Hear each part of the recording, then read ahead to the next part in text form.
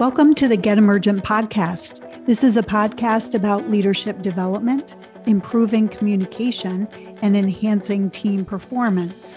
I'm Cindy Massengill. And I'm Ralph Simone. And today our topic is what we call driving performance. You know, we talk a lot about the impact that leaders have on other individuals, but today we're going to really hone in on the impact that leaders have on other individuals as it relates to driving performance. I guess we should start out with, what do we mean by driving performance, Ralph? I think driving performance is getting the results that the business is targeted to get for their customers and all of their stakeholder groups. But I think it's also getting it in a way that they can get it again and again and again, right? The performance needs to be sustainable. Sure, exactly. I think it's showing the way, it's leading everybody towards a collective outcome. For me, you know, when we talk about driving performance, the underlying essence, which is part of our definition of leadership, but really the underlying essence is inspiring and influencing people, right? You know, and inspiring people to do their best work, but also influencing them in such a positive way. And I think it breaks down in organizations early because they don't have clear and in-line targets. I mean, I think the difference between the corporate athlete and the professional athlete is we're not always sure what game we're playing when we're in an organization. And that makes it very difficult when our leaders aren't clear and aligned around what the goals and the targets that we are driving towards are. Well, it's almost like I've heard the term vivid vision. And I love that. It's like a super vivid vision of the direction and where we're going. You and I had the opportunity to be part of a larger conversation with one of our clients. And we were talking about next year and strategic planning. And we asked, is everyone at all levels of the organization clear about what the goals and the plan is? And they weren't sure of that. Right. And so I think that when we talk about leaders and their ability to actually impact and drive the performance of the people that are following them, not having that vivid vision or those clear targets is really a blind spot. It's a perfect example. I mean, when you just think of the word vivid, when a picture is vivid, it's clear, it comes to life, everybody sees the same thing. And so then that actually connects to engagement. Right? When people are connected to a vivid vision, they're more engaged. I don't think you can help but get better performance in the organization. And I think what you're saying is people know how their own individual contribution matters, right? Exactly. If we're working on stuff and we're not sure how it matters, we can very easily start going through the motions. Well, and then the second part of this, how do leaders really drive performance? The first is the vivid vision and clear targets and goals. But the second part really is, and I think this is the harder part of driving performance, by the way, is they create the conditions for people to succeed and to do their best work. So how do they do that? You know, what are some ways in which leaders can do that will drive performance? Well, I think the idea of coaching skills. What's included in coaching skills, things like the ability to ask open-ended questions, really, really great listening skills, you know, just different kinds of encouraging competencies that really help support people in doing their best work. What I like about what you said is I think the coaching skills helps to scale the organization. It gets people thinking about what they need to do on their own. So you're actually developing the production capability of the organization. It also includes feedback, right? I think part of, right, if we have these goals and this vivid vision and these targets, how well are we doing along the way? And I think the other thing that's a blind spot for many leaders is they don't give effective performance feedback, either positive or constructive. And so people don't know where they stand. It's fuzzy. It's not clear. And we're not helping people if we're not clear. Well, how do we know that a piece of performance feedback is effective? What would be some of the criteria that you would want? If I was giving you feedback, what would make it effective for you? I think it's tied to the vision or targets. It's specific it's behavioral, and it talks about the impact. Oh, I think you nailed it. Yeah. Tied to vision, behavioral, and tied to impact. So here's why what you're doing or not doing matters, right? That's Now, great. I found your question interesting. The other way you might know it hits is based on my emotional response. Mm-hmm. So let's say it's constructive feedback. I might be a little taken aback. I might not feel good about it. And if I have that response, you got my attention.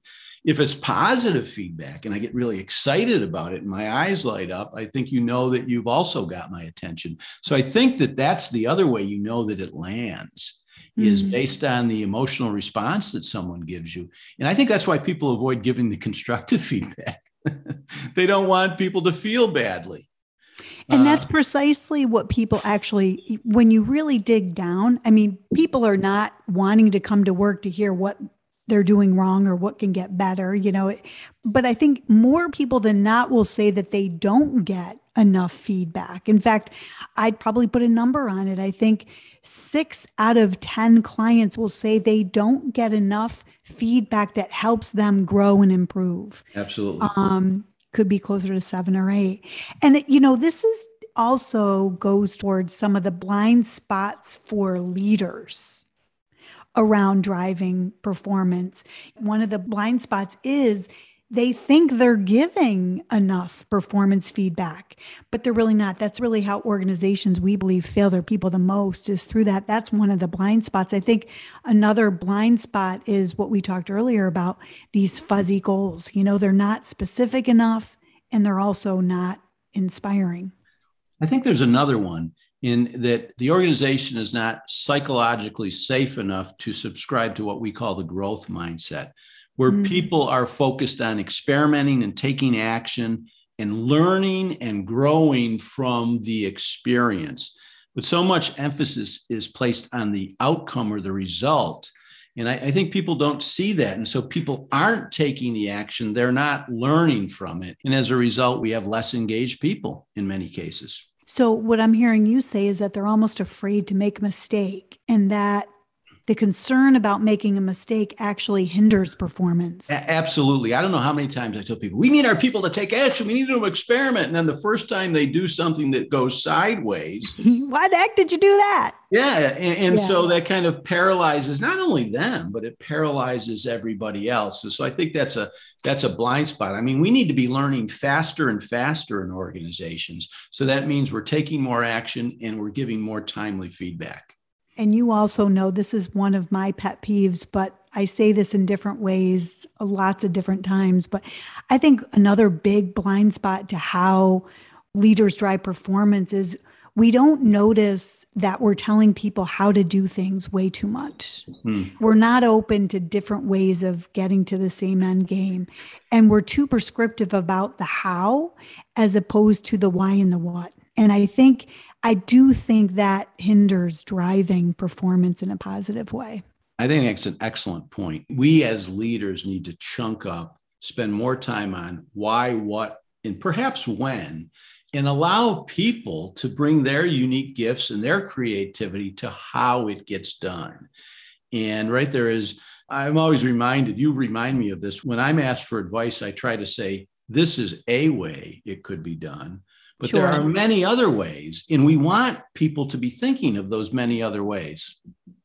I even think the example that you just used about people ask for advice and you say, this is a way. I think one of the things that we can do as leaders in just that situation is before you even do give advice, ask what they're thinking about first. That's what you talked about earlier, the growth mindset. And then using this as a way, but allowing them to contribute first so that you can expand on their thinking. People generally know most of the answers to what they're searching for inside.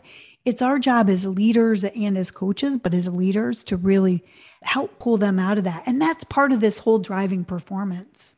I like what you just said regarding, the individuals, they know what to do. And I think leaders need to balance relating with achieving, a relationship with task. It's not just about getting the result. It's about getting the result in a way that strengthens the organization, that scales the organization. And so the way in which we interact with people around driving performance in a relationship building way by asking as opposed to telling will guarantee us achieving better results in the future. So I think that balance is critical. It's not just about getting the result in the short term.